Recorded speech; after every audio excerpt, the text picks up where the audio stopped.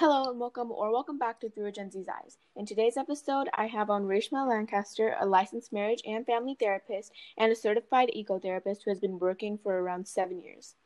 Hi, how are you? I'm good. How are you? I'm good, thank you for asking. So, why don't we start off with why did you start therapy in the first place? Yeah, that's a great question. I think I had the realization when I was about 17 or 18 that I knew I was intrigued with human behavior and why people do the things that they do. But I knew that I wanted to work with people that were really struggling and more importantly, work with children that were really struggling since they have their whole lives ahead of them. So that is primarily what interested me and really initially wanting to dive into child psychology.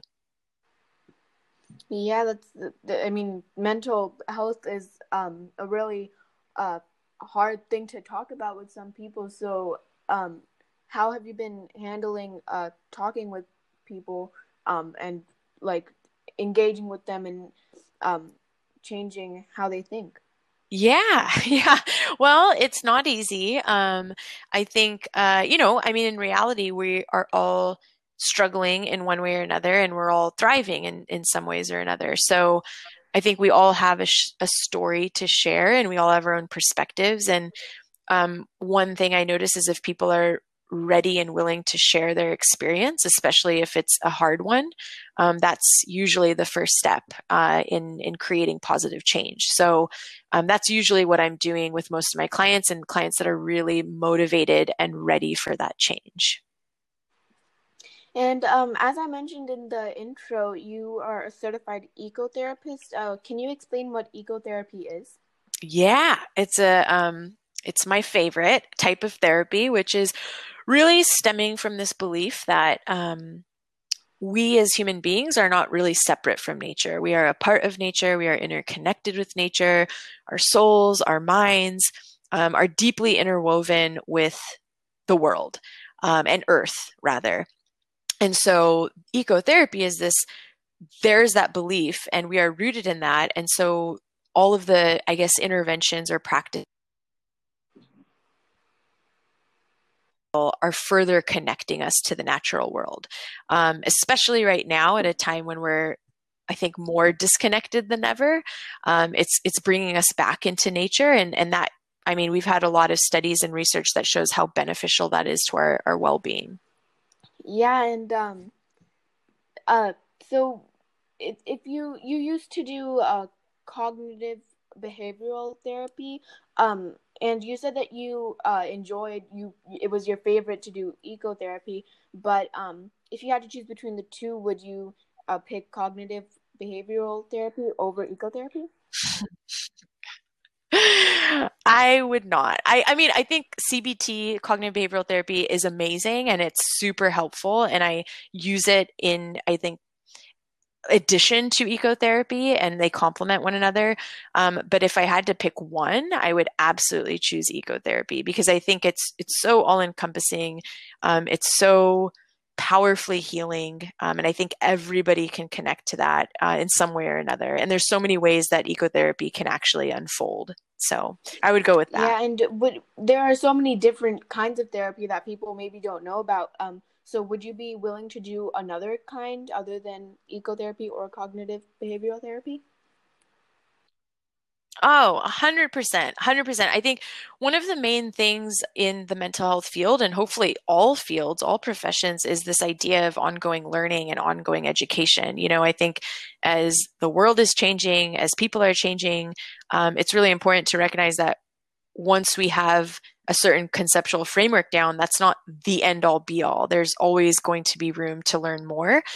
So for me, I'm always excited to learn more. And that's one of our I guess requirements in terms of staying licensed is continuing education credits. And so that is the expectation. So I definitely want to learn different types of therapy for sure. And how have you been doing sessions with COVID? Because you can't really meet with people, and as you said, ecotherapy, you kind of have to go out and explore the earth and kind of just get used to nature. But how are you doing that with COVID? Yeah, that's a really good question.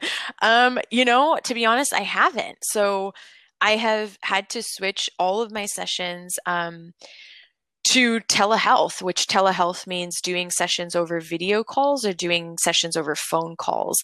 And that is not at all ideal for ecotherapy, but I am able to still use the ecotherapy framework and concepts in my sessions. And, I'll talk to people about, hey, what's your physical activity like? How much are you getting outside? And I'll quote unquote prescribe different nature based activities. And I'll say, okay, hey, this week, get out there and go for a hike or get out there and go for a swim, and then report back and tell me how it was, or journal on how it was. And I am finding some success in that. And people are really, really connecting to that idea, especially because right now everyone has been kind of going a little stir crazy inside. Yeah, and the COVID has really put a mental toll on everyone. So, how have you been dealing with that? Have you been having more sessions? Oh, 100%. Yeah, I actually, I mean, it's a great problem to have. I feel as though I have a couple different platforms and jobs that I work right now, and there's an influx in both. And that's a great thing for me to be able to help people and know that I could provide my services.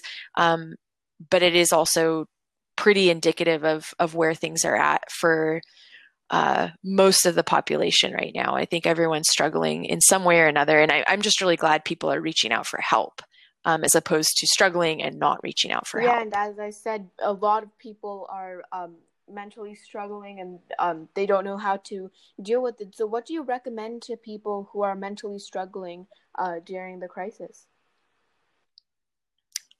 So I could recommend, I could probably take an hour just to go through this list, but I know we don't have that. So I think the very first and most important thing, and actually I learned this from, well, I mean, it was reinforced. I didn't learn it, but it was reinforced by a really amazing therapist named Laura Vandernoot Lipsky. And she works with people who are um, professional trauma. So firefighters and policemen and therapists and all these people that experience trauma. And she said the number one best thing that you can do is break a sweat every day or come close to breaking a sweat. So any sort of physical exertion or physical activity that you could do is greatly going to benefit you. I think right now we're really all used to kind of sitting down more than usual.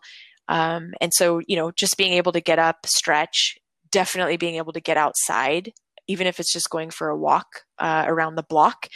Not setting too high of a standard or expectation for yourself so it can feel approachable, but just doing some movement. I think that I recommend. I think that is some great advice. Sadly, that is all the time that we have. So I would like to thank Smita Patel for helping me start up this podcast. I'd like to thank everyone who supported me, like my family and my teacher who gives me new ideas every day in class. And I would like to thank you for helping me search through this topic through a Gen Z's eyes. Please make sure to tell your friends and family about this podcast. And if you know anyone who's mentally struggling right now, I'll put the link to where Reshma works in the description. It is some great help for anyone who needs it. And I'm also so sorry about the glitches in the audio. The internet in my area has been a little off lately, but I promise to have better quality episodes coming up soon. And I hope you guys have a great week and a great weekend. And I'll see you next time. Bye, guys.